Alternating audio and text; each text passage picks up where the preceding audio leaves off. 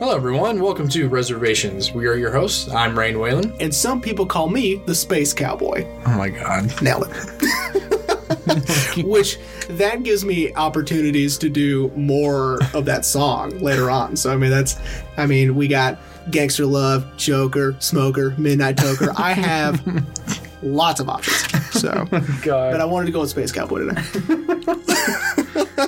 Space Cowboy could be used for so many things, too, if you really think about it. Listen, I love me some Steve Miller Band, and Steve Miller Band loves me.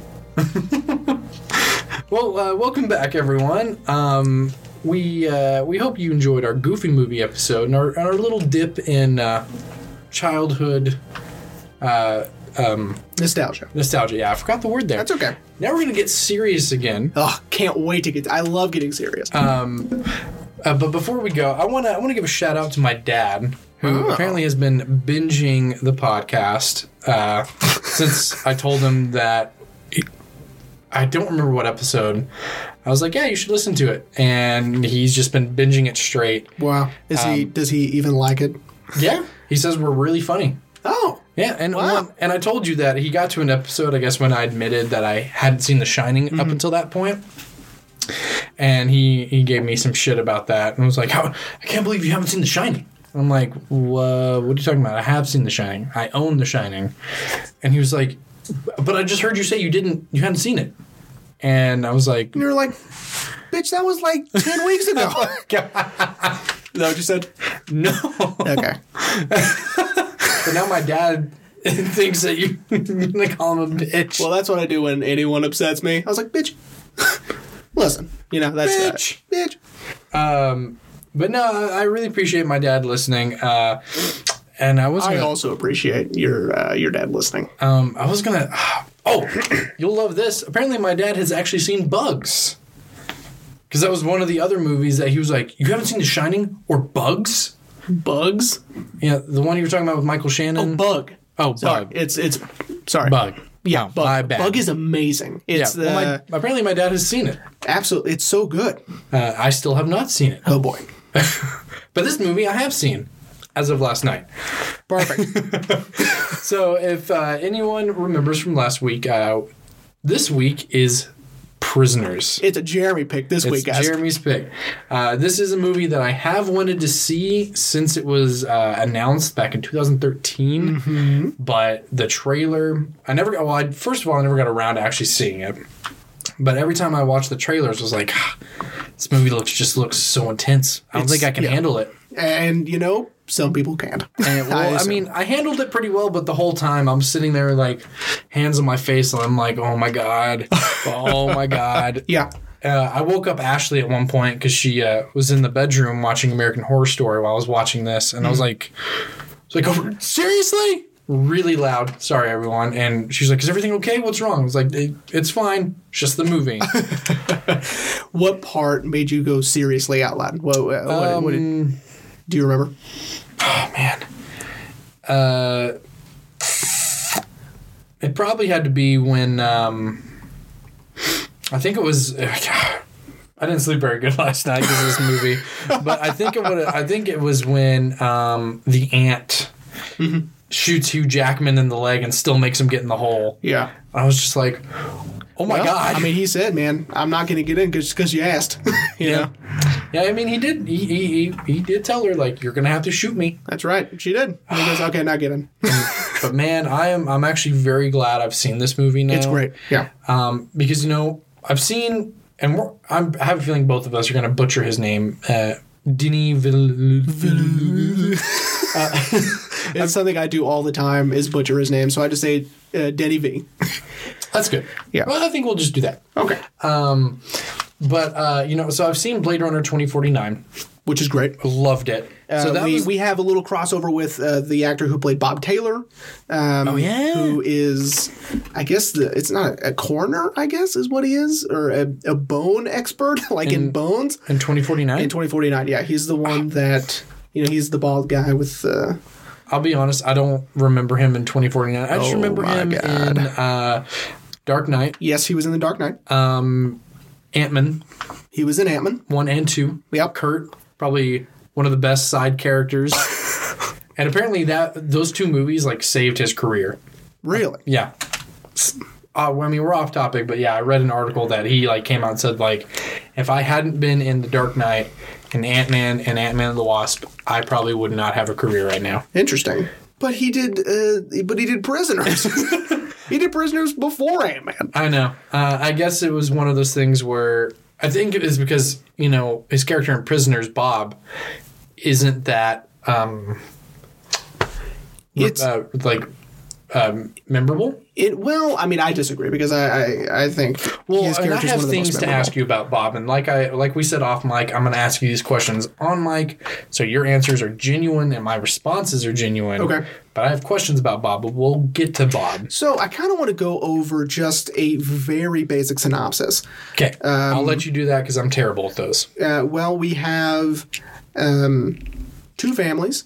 They allude to they went to high school together. Yeah. And I think it's more family friends. Yeah. Well, I mean, and Terrence Howard mentions to, and I forgot his character's name, but Hugh Keller is Hugh Jackman. Yeah. Huge jacked man. That's right. And you can even tell, even though he's wearing all bulky clothes, that he's still in Wolverine shape. I think he was getting ready to do the Wolverine there around you go. this time. I don't know. Anyway, so continue. To Terrence Howard, his name is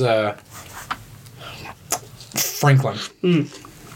All right, so we allude to that Franklin and Keller went to high school together because he had mentioned The band uniforms. He goes, well, they're still one of the ones that we wore. And even then, those were from the 70s. Yeah.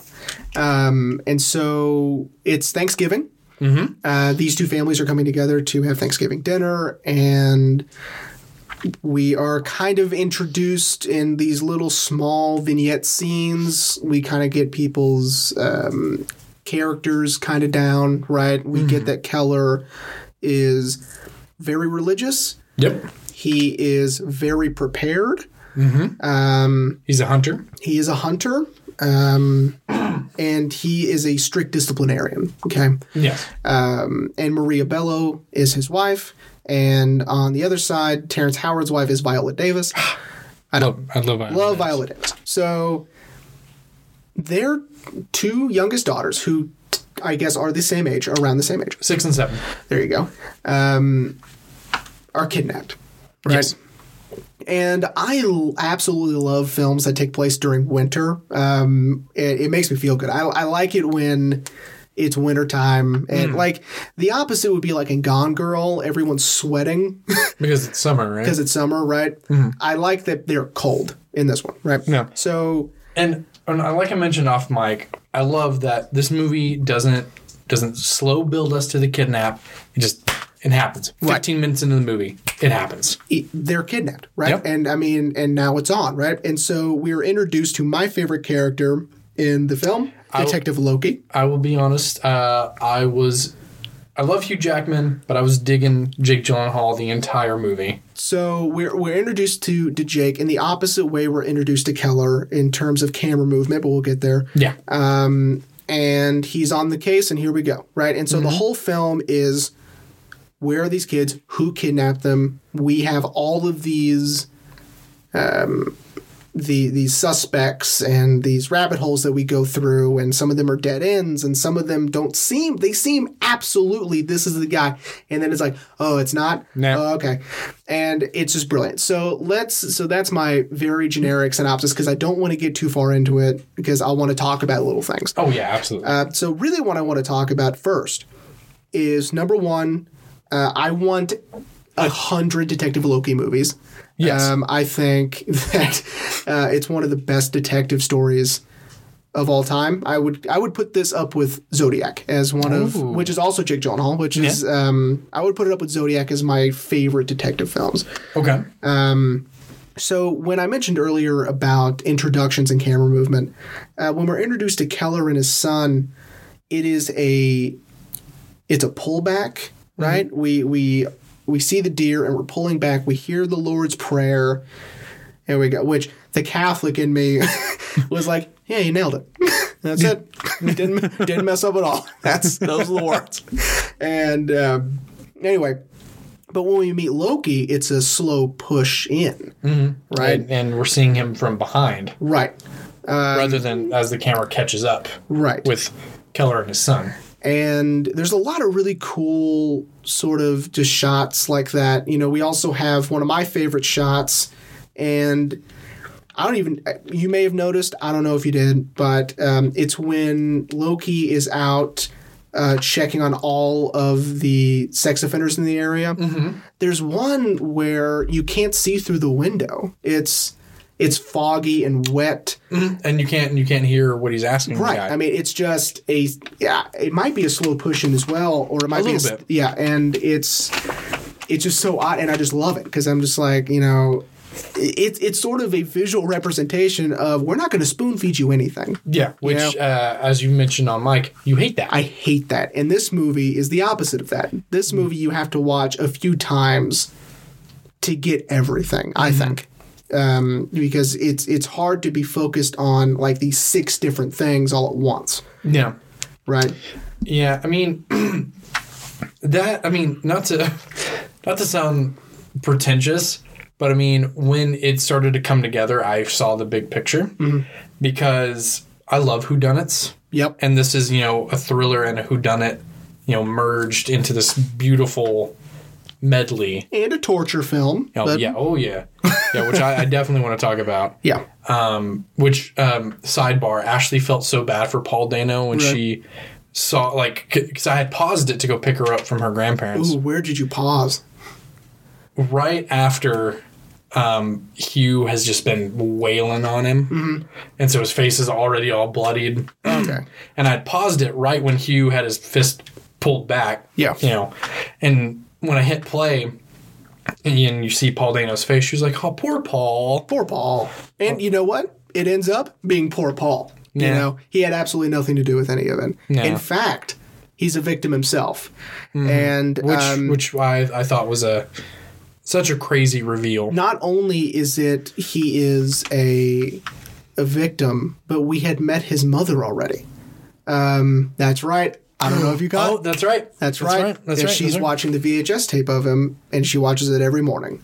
Mm-hmm. And she's almost destroyed the tape, how often she's watched it. That's right. And so that I think was one of the most brilliant parts of the movie is that he ends up being that person. That seemed relevant at the time, but is now even more relevant. Mm-hmm. You know, and that's what, you know, it's not a sort of this is going to look like a waste of time, but it's not, I promise. It's important. But when you kind of keep it in the back of your head. But at the very end, it's even more important. And that's what makes a good reveal is instead of toying with you with these seemingly insignificant events that you are like, why was that there? It must be important for later. Mm-hmm. You don't think about it, you know? No. It's important at the time, we move on, right? Mm-hmm. Well, and how they did the reveal was really cool is, you know, they didn't show you like a picture of the lady. Mm-mm. They showed you a picture of what he looked like when he was kidnapped. Yeah. And if you're like, wait a minute, that's... And even in Melissa Leo's dialogue that she said, you know, Alex was the first kid we kidnapped. I think his name was Jimmy or Barry. Barry or something. I don't remember. Mm-hmm. It's hard to remember. And then she mentions Bobby Taylor. And I mean, then it's like, okay, so Bobby Taylor really was a victim and had escaped or whatever. Which, those are some of the things I have questions about, but we'll get there. Okay. I want to talk about this movie is a brilliant study in blocking. Okay. Yeah. So, 2 examples. The first one is after Hugh Jackman has been beating Paul Dano to a pulp, right? Mm-hmm. And he has a bag over his head, okay? And this is when Viola Davis finds out what's been going on, where Keller and Franklin have been going to every night. And, by the way, it's Melissa Leo's, quote, nephew and whatever. Anyway, whatever. You've seen the movie, you're listening to it, shut up. All right. So, we take the bag off his head. Oh, man. But we don't see it right away. Why? Because the sink is in the way of his face, right? Mm-hmm. And it's positioned so perfectly that she takes the bag off, and I didn't think we'd see his face. I thought they were going to leave it up to my imagination. Mm-hmm. And oh my God, I wasn't ready. My imagination didn't do that. Man. And we cut to Viola, and then we cut to Paul, and it's like, holy shit, his face is so swollen. Mm-hmm. He's unrecognizable. Yeah, right? he can't open his left eye. Yep. He can barely open his right eye. And he can barely speak, but of course that's really not so much of an issue because he barely spoke before, right? Right. And every time he tries to speak, I like crank up the volume just to see what he's saying, you know? See, that's why this is one of the few times that I'm really glad I watch movies with subtitles. Mm-hmm. Oh. That way I could, because I forget you do that. Like when Jake is interrogating him, you know, I'm like, okay, maybe he is just intentionally being quiet. And then as the movie progresses, I was like, oh no, he really is just that quiet. That's right. But yeah, really poor Paul Dano. Number 2. Yeah. And this one is the most impressive. Okay. Jake Gyllenhaal has been,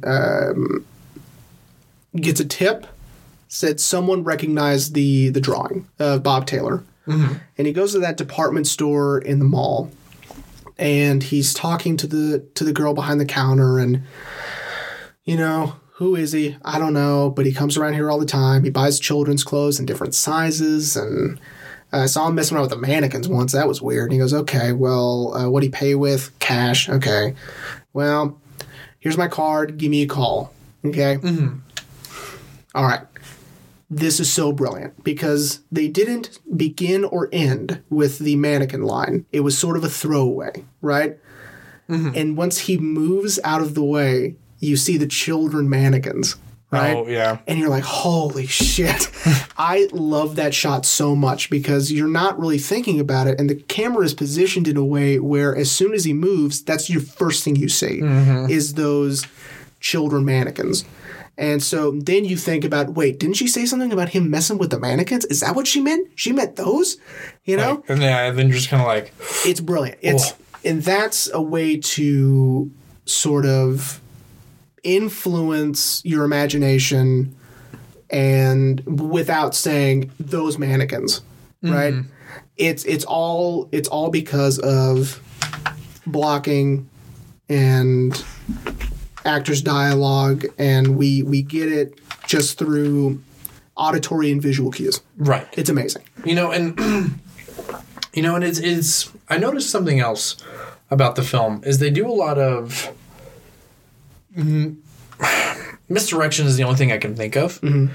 You know, so like when the film makes us think that it's absolutely Paul Dano, you know, and Keller's following him, and he sees him kind of torture his aunt's dog. Oh yeah, that dog. I don't know how they did that. Yeah, because it's a real dog. Because he placed it down and started walking. So I'm sure they must have had. It was really dark behind him, so I bet you it was they had some support. Yeah, but yeah, you know, he picks up the dog from the leash, and so the dog's dangling, and Keller's just kind of like, that's a little strange. Yeah, and then he puts the dog down, and they walk, you know, and so, you know. They're saying like, oh, maybe because I mean he's being sadistic to this dog. That's right. What would keep him from being sadistic to a child? Mm-hmm. But then, you know, when it's revealed that he himself was a victim, he was probably doing it as a form of rebellion or revenge towards. Yeah, Holly, I think her character's name is. Yeah, because when Melissa Leo is talking about when she's walking Keller to the pit, or to the Trans Am, I guess at the time, you don't know what's under there. Yeah. Is, you know, I don't remember what his name was. I doubt he does anymore either. You know, because they really fucked him up with the drugs and the, you know, whatever. And so now, I mean, he's completely worthless, right? Yeah. So that brings me to my first question. Okay. And so for the listeners, so they can understand what the, you know, kind of the point of the movie is that, you know, Holly and her husband, Alex's aunt, no one can see me quoting, quotes. Quote, and. You know, her and her husband had a son, died of cancer.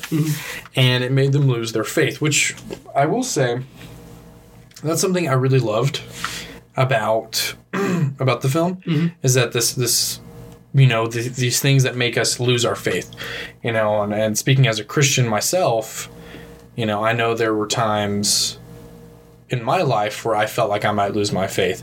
And so it was really interesting to see a film kind of not really spin that, but really... Because it's not just her, it's also Keller, right? Yep. Because Keller, deeply religious, sort of throws all that away, you know, and not so much.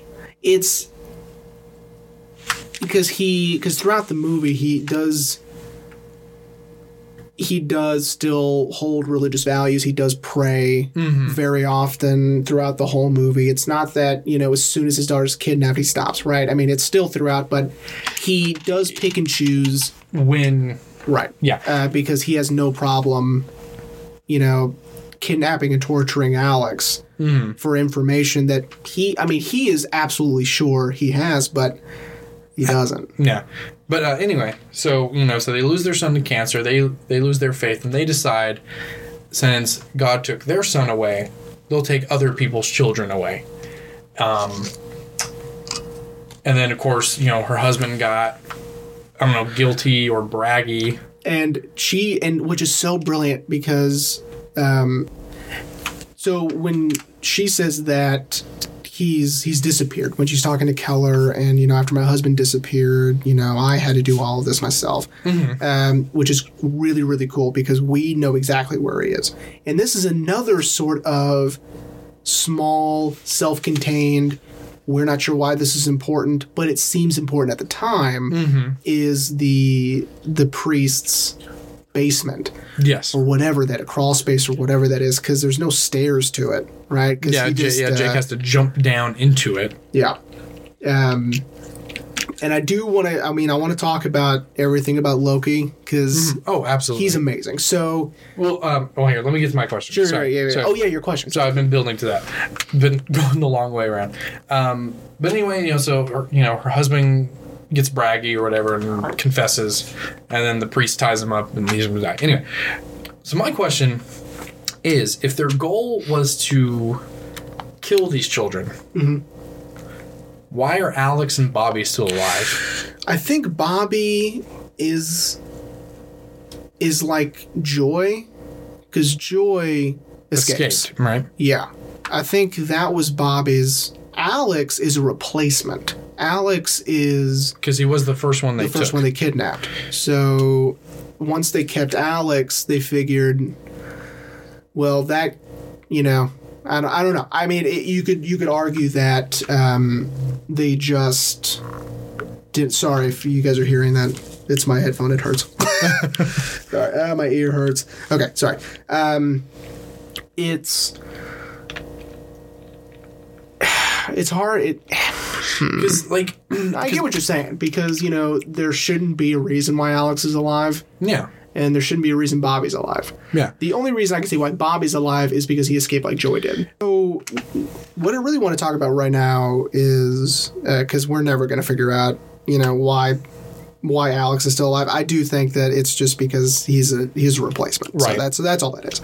To me anyway. And maybe the replacement just didn't fill the void. Right. And so they're like, well, let's just start killing kids. I don't know. But that's an oversimplification, but you get what I'm saying. Really, I want to talk about how great of an actor Jake Gyllenhaal is for roughly 6 hours. Do we have time for them? I wish. Yeah. So by that, I mean, when he came on the first day, the Freemason ring's his idea, the tattoos are his idea, and that eye tick is his idea. Yeah. Now, the thing about the eye tick is every time I watch this movie, I think about blinking, right? Mm-hmm. Because he's always doing the... Yeah. I was going to ask you about that. Periodically, not all the time, but every once in a while he'll blink really hard, right? Like an eye tick. And that was his idea. He goes, I don't know, I think you'd have an eye tick. And they're like, okay. And it's so cool because that's sort of... that's like world building, right? It's at a very small scale. Obviously, it's just it's character development, but it's something we never address. The tattoos are nothing we address. The Freemason ring's nothing we address. It's just who he is. Right. Right. This is a full-fledged human being. And how you could remember to do all that is great. Especially the eye tick. I would forget to do that. Yeah. Yeah, because I really feel like this really proves how, like, sorry everyone. Pete Holmes said it best that actors have all these choices to make. And it's funny to take what a comedian said about acting. But, actors have all these choices they need to make. And, Jake, these are all his choices. I feel like my character should have a neck tattoo, some on his knuckles, one on his arm. Yeah. I need a Freemason ring on my pinky, and I need an eye tick. And, Denny V was like, okay. And like you said, it works. It's world building. We're seeing, we don't need to understand why he has an eye tick. No. We don't need a backstory of like, when he was a kid, he fell off the roof, and now that's what he does. I don't know. Actually, it's probably just, to me, it's just like, it's a very, very simple form of Tourette's maybe, or it's, I don't know. It just could be just a habit or something that he does when he's thinking or when he's upset. Because I honestly, I didn't, as many times I've seen this movie, I've never really paid attention to when he does it. Yeah. Right? Well, and I've noticed also, for how great Jake is, there are these lulls in the movie where he doesn't talk. We're reading everything on his face. Yeah. Like the very end of the movie when he's talking to Maria Bello about where Keller is, because Keller goes missing. We don't know where Keller is. And she's trying to figure out what's going to happen with her husband. She's like, I know he hasn't contacted me. I know you're going to ask, and he doesn't say anything. And if you find him, he's probably going to go to jail, right?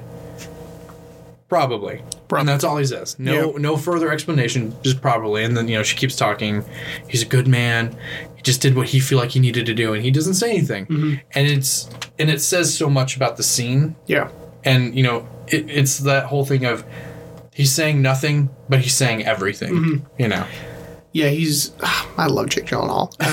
And I really, honestly, I just love his haircut too. Because it's one of those Boardwalk Empire ones where if he gets frazzled, it's represented in his hair. That the left and right sides of the hair come down. Yeah, over his forehead and his eyes. And dude, when he loses his shit in his office? In the office. I know. Breaks the fucking keyboard. That was so cool. And I love how all of the guys are staying back like, Loki's in one of his moods. Yeah. It's like, it's not his first keyboard. Yeah. Well, and that's something else I love about his character, that we don't know his first name. Because, when detectives introduce themselves, it's always detective and then their last name. Yeah. So all we know him as is Detective Loki. And even everyone at the precinct calls him Loki. I am just so jealous in how he gets to talk to his boss. Oh, yeah. He's just like, he goes, what did I say? One more day. You can give me one more fucking day? Yeah. I need to know where everybody is. Okay? Do your fucking job. And I'm just like, you just told your boss that? Like, he's like the captain or whatever. Yeah. It's like, what? I couldn't, I was just very jealous in the way he gets to talk to his boss. Much like Office Space, if we were ever to do that, we'd probably get fired. Oh, for sure. Like, to quote Bob Odenkirk from How I Met Your Mother, like, security's going to rough you up a bit on the way out. Yeah. But I will say that you did kind of hype up Jake Gyllenhaal for me. Yeah. But I feel like that hype was warranted. Oh, absolutely, right? I know I always hype up Jake Gyllenhaal, but this one... I was like, oh my God. Especially in that first interaction between him and Paul Dano. When, they get into the RV, which is another question I have for you, but we'll get there. And he can see him up in the hideaway above and he's just berating him. Let me see your fucking hands. Yeah. Show me both of them. Slowly, slow. And Paul's hands are just slowly coming out from underneath the curtain. It was great.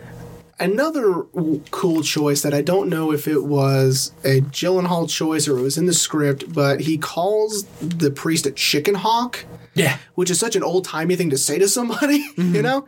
And to me, that just encapsulates his character, right? He's not of this time. He's, he doesn't really fit in as a detective because he doesn't look like a detective, and it's perfect. I wish, again, we had 100 Detective Loki movies, because that's what I want. I just want a whole bunch.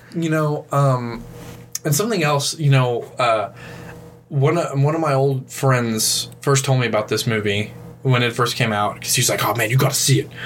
And I was like, "Oh, I might." And he was like, "Bro, Jake Gyllenhaal, he's fucking insane." I was like, "Okay, explain." And he tells me the end, which I knew how the movie ended, but when he first told me in 2013, I didn't visualize. I have it written down how the movie. I wanted to talk about the ending because okay. I have it written down. Well, anyway. Would you like to just do that then? Sure. So what the ending does is it pulls a little trick, which I love, from really early sound days. So in the early 30s, you see it in M, where you get to use sound as an important plot device, right?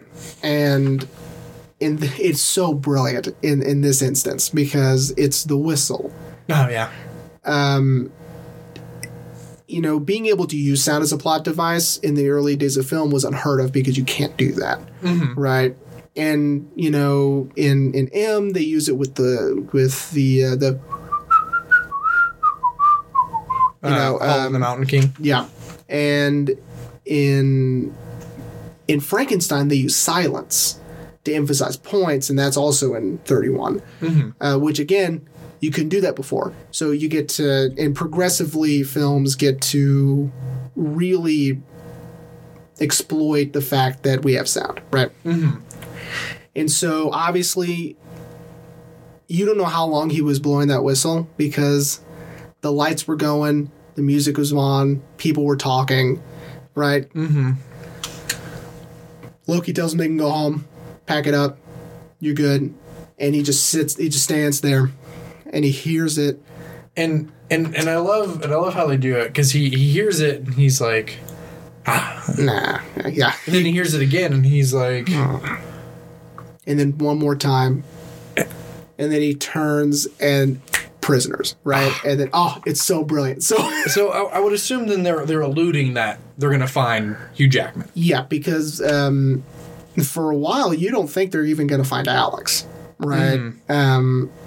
But because Loki gets the location wrong, he thinks Keller's going to his father's house, right, instead of Melissa Leo's.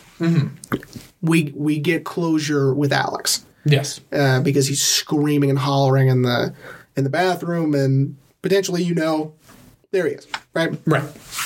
And it's alluded to when all of the police officers are there, and they're like, "All right, you got to go notify the aunt." He goes, "No, I got to look for." He goes, "Hey, Keller's gone. Go look for the aunt." Right. And so when he notifies, when he goes there to notify, then all hell breaks loose, and then he, man, that's when he finds the picture, right, of her husband, and which it's crazy because he looked at that picture in an earlier scene, and the pendant didn't click with him until the body, right, and until Bob Taylor was drawing the maze, right, the unsolvable maze, right. Which becomes extremely important. I really wish they had, which again is a testament to not spoon feeding. But you wish they would have. Well, no, I just wish I knew a little bit more about the book. Oh, the Invisible Man. Yeah, because it's just in passing, which is reality. They wouldn't give an exposition dump about it because they both know what it is. Right. Yeah. At a crime scene, and been like, "Oh, well, you don't know about this? Well, here, let me tell you." Yeah, exactly. They're not going to do that, which is perfect, not spoon feeding, right? But at the same time, you're kind of, because I felt the same thing. I was like, okay, cool, I get that. I want a little more though. Can you give me just a little bit more? But we've moved on. Yeah. I mean, and that's exactly how it would have gone, you know? He goes, found this book, Invisible Man. It's been discredited. Good. Whatever. Yeah, It's so like maybe he thought he was the Invisible Man. I don't know. It's the maze at the end of the book. I don't know. Yeah. You know, they go, okay. End of information I need, you know? Yeah. But I'm like, not end of information I need. Well, can I just one know? more nugget, please? But it was enough to connect Bob Taylor with Melissa Leo. And oh man, him killing himself in the interrogation was crazy, and which is great because Loki's not perfect. He's made this horrible mistake, right? And this is when his boss can give it back to him, and he's like, I'm sorry. He goes, fuck, you're sorry. Tell it to the girl's parents. You know what I mean? You just lost this for him. We're never gonna find those kids. So this movie has a lot of tension, right? Oh yeah. Two of my favorite scenes of tension is in Bob Taylor's house with all of the crates or all of those boxes. Oh yeah. Oh man. Yeah, because you start to think with Jake Gyllenhaal that the girls are in the boxes. Yeah, those girls are in those boxes, you know, and I'm going to forgive the fact that you can just hit it a couple of times with a crowbar, and whatever. Who cares? He opens it, and I'm like, snakes! You know? But you find out later in exposition, or I guess in dialogue, that her husband kept snakes. Yeah, because she's telling Keller, Alex had a horrible accident. My husband likes snakes. Yeah. And then that's all she says. That's all. That's all we need. We just need to know that's why Bob Taylor kept snakes, right? Right. Again, this movie all connects, and it's perfect. It's a perfect whodunit. It's a perfect detective story, and and it depicts a very specific type of grief. This sort of, yes, they're gone, but they're not dead.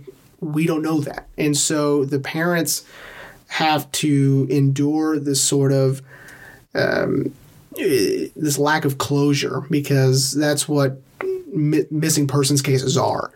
Are, they might be dead, but also probably not. Yeah, and that's something else that, like, I think that's one of the things that I don't like in movies, when someone gets blamed for something that's not their fault. And I understand it's grief, but I've just never liked that. So the part where Maria Bello is blaming Hugh for Anna's disappearance, you said you'd always protect us. Yeah. Why haven't you found her yet? I'm like, first of all, bitch, not his fault. Not his fault. Like, do you think he called Paul Dano like, hey, I need you to kidnap my daughter? Yeah. Okay, cool. Yeah. I'm going to come find you and torture you. It's a testament to what we already established in the first 15 minutes, is that he is always prepared. Which again is why this is so shocking, because he's prepared for everything except for this, right? Right. At least in the family dynamic, that's why it's so shocking. Right. But I agree. I was like, yeah, but she's sad.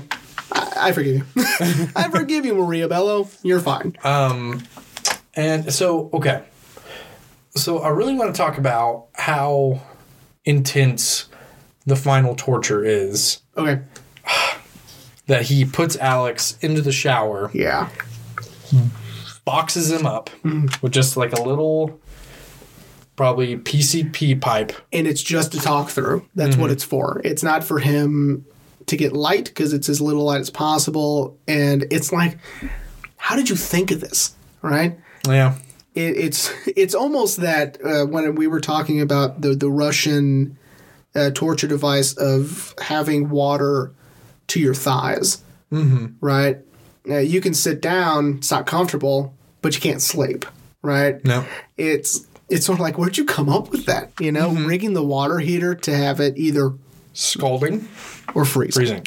Which, maybe this is a little part of my sadistic brain, but I kind of wanted to see him crank the freezing, but it only cranks the scalding. Right, because it's the only one we could see with our eyes which one it is. Right. I thought about the same thing, but I was like, how would we know if it's cold? Yeah, because he pointed it out, and he's like, I rigged this, to be scalding or freezing, and he points to both, but we only ever see him grab the scalding. Right, so we can see the steam come out of And I will say that was a cool shot. I know, right? It was that hot that it was coming out of the talk hole. That's how hot it was, right? And I think that's why they didn't put that in, because you wouldn't be able to tell. Right.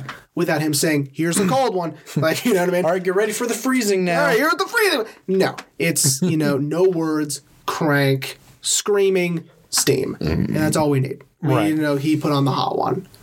Yeah. And man, and, to think, because, he's sitting in a bathtub, probably very little legroom. Because I know Paul Dano's, I heard he's super tall. Is he tall? I did not know that. I don't know. But, you're in, probably I don't know math, 6x5 thing. You're very confined. Yeah. And man, it just, I don't have claustrophobia, but when they would show those shots of all you can see is one corner of his face. Yeah. I was just like, oh, like, please. And I was pleased. I was like, oh, good, the swelling's gone down. Well, it was on the eye that he could open. That's a good point. So we don't know and plus, he was getting hit with scalding water. That's a good point. Oof. But at least it's cold. But at least that was going to get all the blood off. Maybe. Good point. Good point, Rain. Making light of a torture situation. And if you do the timeline, so I think it's 8 days, because at the point where Loki's following him to the liquor store, it's been 6. Yeah, because that scene. I know. Because you could tell that Loki's getting annoyed with how Keller's been behaving towards him, but he's still trying to maintain his professionalism towards him, because he understands, okay, he's a grieving father. But it was such a good scene. Yeah, I agree. That back and forth between them in the car is fantastic. And one of my favorite, it's the only part that makes me giggle, is he goes and, not breaks in, but gets into the house, the father's house. Mm-hmm. And he goes, I'm not going to find 2 girls in here, am I? And he's like, fuck you. And that kind of makes me giggle, because it's, Loki's dead serious. He's just like, he has now ruled him out as a suspect. Mm-hmm. Not until, even up until the very end, when it clicks in his mind when Joy says, you were there. And he goes, what are you talking about? Oh, it has to be her house, right? It's Melissa Leo's house. I got it. And when he runs off, they're like, he's got him, it's just so it keeps you guessing till the very end. And then the second best tense scene is getting that little girl to the hospital. Getting Anna to the hospital is crazy. See, now that was the end I wanted to talk about, because he has a shootout with Holly, the aunt, kills her, but from what it grazes his forehead, right, and so he's got blood coming down the right side of his face. Hauling ass to the hospital. Yeah. And it's cold, and it's snowing, and there's ice. And he's trying to get the blood out of his eye, but also keep his eyes on the road. I should say, on the road. And it goes really, really blurry. And then you're like, oh, shit. He's not going to make it. He's going to pass out. And then it's like, there it is. The hospital. Oh, he found it. I know. And then he slips coming out of the car, and you're like, oh, my God. Oh, that's so great. That's such a great sequence. Oh, yeah. It's kind of like the last, and you won't understand this because you're a heathen, but it's like the last few episodes of Breaking Bad. You're standing up with your hands on your head. You're like, holy shit, what the hell's going to go? Oh, my God. That's pretty much what the equivalent of that is. Yeah, because he's trying to keep Anna somewhat cognizant. Yeah. Because I think she was already unconscious. Yeah, because they had already pumped the drugs she had already pumped the drugs in her system, and I think she was already unconscious before she did. Loki looks at the vial. I guess I don't even know if we see the vial. I don't know what's in it. Ketamine, I guess, or whatever. Yeah, because he sees it and he's like, oh shit, and he scoops her up. Yeah, and then that's when he's in the car, and I love the POV shot of the car. So we're seeing not from the car's perspective, but from the car's perspective. Yeah. Which I thought was so cool that, the camera's going as fast as the car is going. And then we see the inside of the car and Loki's like... Yeah, I mean, it's so good. Mm-hmm. It's so good. The whole movie's good. I'm so happy and I got to pick this one. And that's another one of those scenes where, they say nothing, but they're saying everything when they wheel Anna into Loki's room, and they're not really exchanging anything, but they're saying everything at the same time. Oh, that poor little girl. I know. She just wanted her red whistle. She wanted her red whistle, and which, to your thing about how everything connects, because then Maria Bella says, because he said, Loki says, oh, so you found her whistle.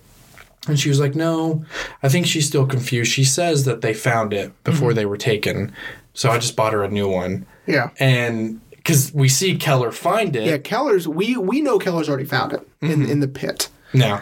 And what's so great is if you go back and watch it, that Trans Am is always in the frame when they go to her house. And that's where they are. I was starting to suspect. I was like, something's up with this Trans Am. Yeah, it's so great. And she even draws attention to it. She goes, it's for sale if you want it, And he's I think she knows because of how run down it is. Everyone would be like, no. I'm good. No. And it's so brilliant because that's her way of drawing attention to it, and then you forgetting about it because it's like, oh hey, that hunk of junk's for sale. Like, gross. No, I'm not going to take the time to, try to fix this. Gross, right? And then that way, it's been established. We know, like as a detective, I know that car's there, but it's not important, right? Yeah, it's great. The movie was very intense, but not so intense that I couldn't, that I had to pause it. Because I can't remember what movie. I remember where I was watching one movie, and it was getting very intense, and I had to pause it. I was like, I need to calm down. I'm getting too excited. Excuse me. I'm getting too into this. I need to pause it. With this, I was like, okay, my adrenaline's going up, but I need to see what happens. I have to know if they find those little girls. I know. And it's, kind of going back to something else I wanted to mention, going back to the whole, losing your faith, Melissa Leo explains it as, we knew people would lose their faith and turn into demons like you have. Right. And then that's when it kind of hits Keller like, I did exactly what she wanted me to do. Yeah. And, and it's, man, and Hugh Jackman does such a good job, man. I know. He's great. Like, I think about that the whole movie. I'm just like, he's a really good actor. I feel like people always see him as just Wolverine. Or Song and Dance Man. Yeah. Les Mis and P.T. Barnum. Yeah. Which I haven't seen The Greatest Showman. I don't want to. Fine. It's fine. It's fine. I know how you feel about musicals. It depends on the musical. Yeah. But so then what did you think of Les Mis? I didn't see Les Mis. That's not a musical. That's talk singing, and that's ridiculous. So talk singing, man. It's talk singing. They sing dialogue. It's not dialogue song. It's dialogue singing the entire way through. That's what it is. Yeah. You're one of those musical guys. No, I don't like that. I think it's dumb. Just talk to me. Don't sing to me. Ugh. But anyway, no, I feel like Hugh is not necessarily underrated, but I feel like people don't really see his range. I agree. It's either one or the other. He was really good in The Prestige. And I think that was the last time I ever thought of him as a good actor. Besides, Logan was great, but yeah, I loved Australia. Oh, I didn't see that. Well, because you don't like. Do you like Baz Luhrmann? I've never asked you that. No, not really. I had a feeling you didn't. Moulin Rouge hurt my head. I had to turn it off. It was so much, so quick, and I'm like, Baz, buddy, slow down. And it gave me a headache, and I had to turn it off. So you didn't see Great Gatsby? No. It's got Leo. Don't care. With Leo. Don't care. And, I'm sure Joel Schumacher had something to do with that. Guaranteed. But no, I loved Hugh the whole movie. I thought he was, he plays a really good dad. I've learned like he plays a good dad. Yeah. And I can't think of the actor who plays his son. I can't either. He's been in a few things. I always get him mixed up with the kid from Perks of Being a Wallflower. I get those two mixed up all Ezra the time. Miller? No. I know who you're talking about. Yeah. I get those two mixed up in my head a lot. Well, when I was telling Ashley, I was like, yeah, and his son is fucking the kid from 13 Reasons Why. Yes. And again, I always think it's the kid from Perks of Being a Wallflowers in that movie, or in that show, and it's not. But so I want to hang on. I have to tell this little story. So I'm watching the movie.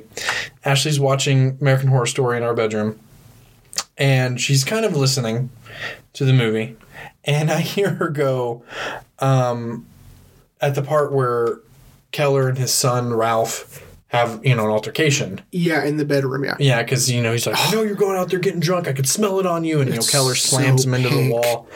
And I hear Ashley go, was that Shia LaBeouf? And so I had to pause. And I was like, what? And so we're yelling from the living room to our bedroom, and she's like, was that Shia LaBeouf? And I was like, who? Which line?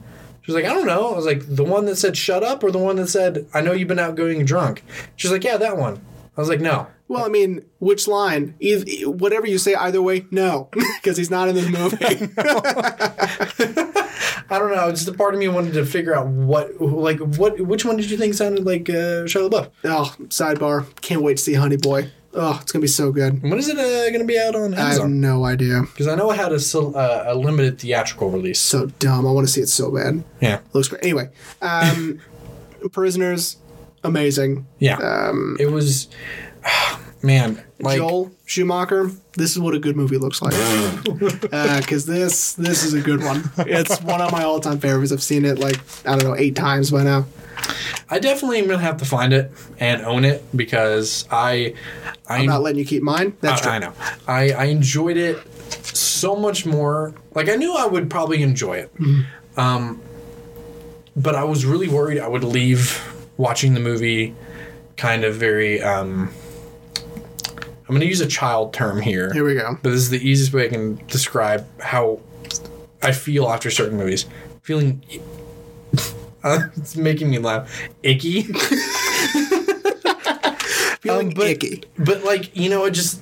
With certain thrillers, I always feel very just kind of like... See, ugh. Movies that make me feel icky. Bring a huge smile on my face because that's how I after the end of Requiem for a Dream I know you don't like happy endings. No, I don't at all. This one was okay because it wasn't like a direct happy ending. No, and it was the way it was represented to me that Keller might make it out, but I know that he's going to jail for the rest of his life. So really, I think so for kidnapping and torture? For almost killing that kid who had nothing to do with it. Yeah. He's Hugh Jackman. Because that's what, as soon when Mom saw it, she goes, oh yeah, he's going to jail for the rest of his life. Shout out to Mom. And I showed this to Dad a year or two ago. Mm-hmm. And I showed him this one in Nightcrawler around the same time.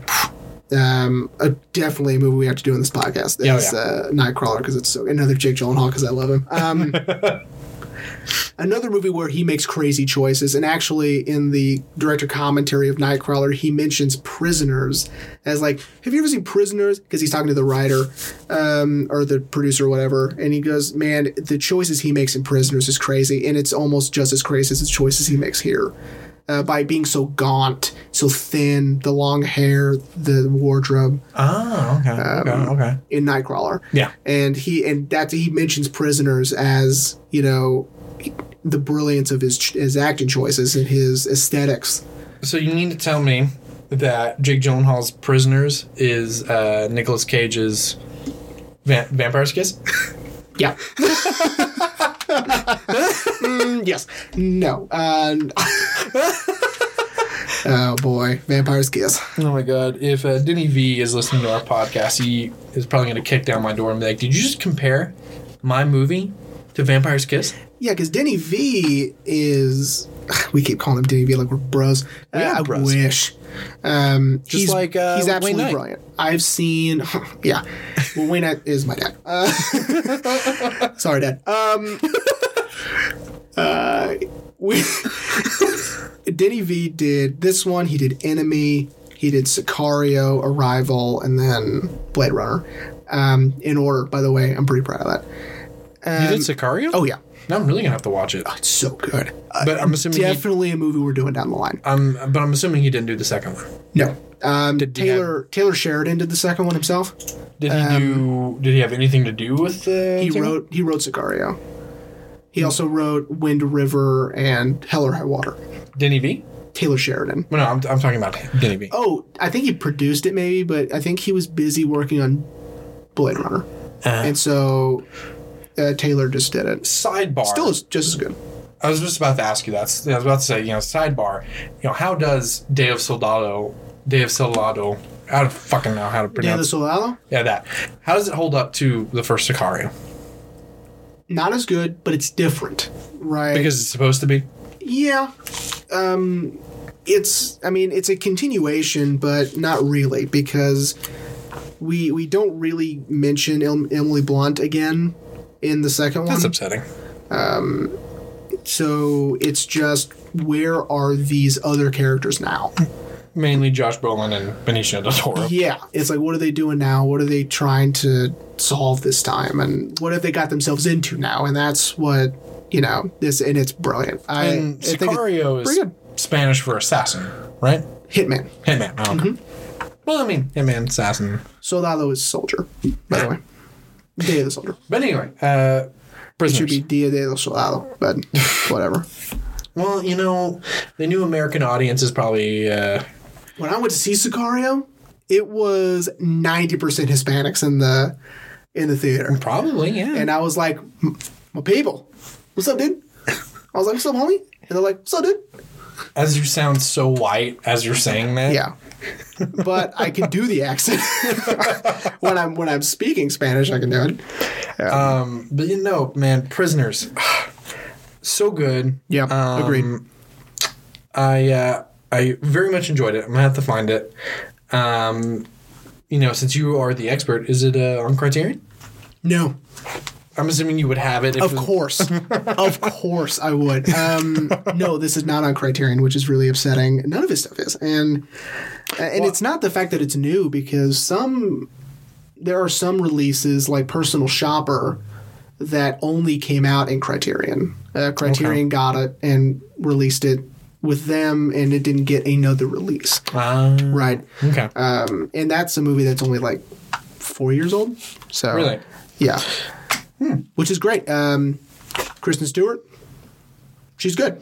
She's good? Yeah, I mean, not as good as Robert Pattinson is. If you want to compare the Twilight actors and what they did afterward, Kristen Stewart is a better actor than you think she is because of those movies, but Robert Pattinson is far superior an actor than she is.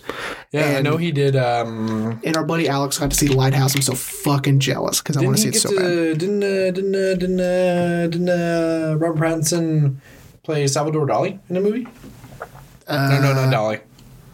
No, I don't know. I can answer that now. No. He played one. He played a artist in one. Oh, did he?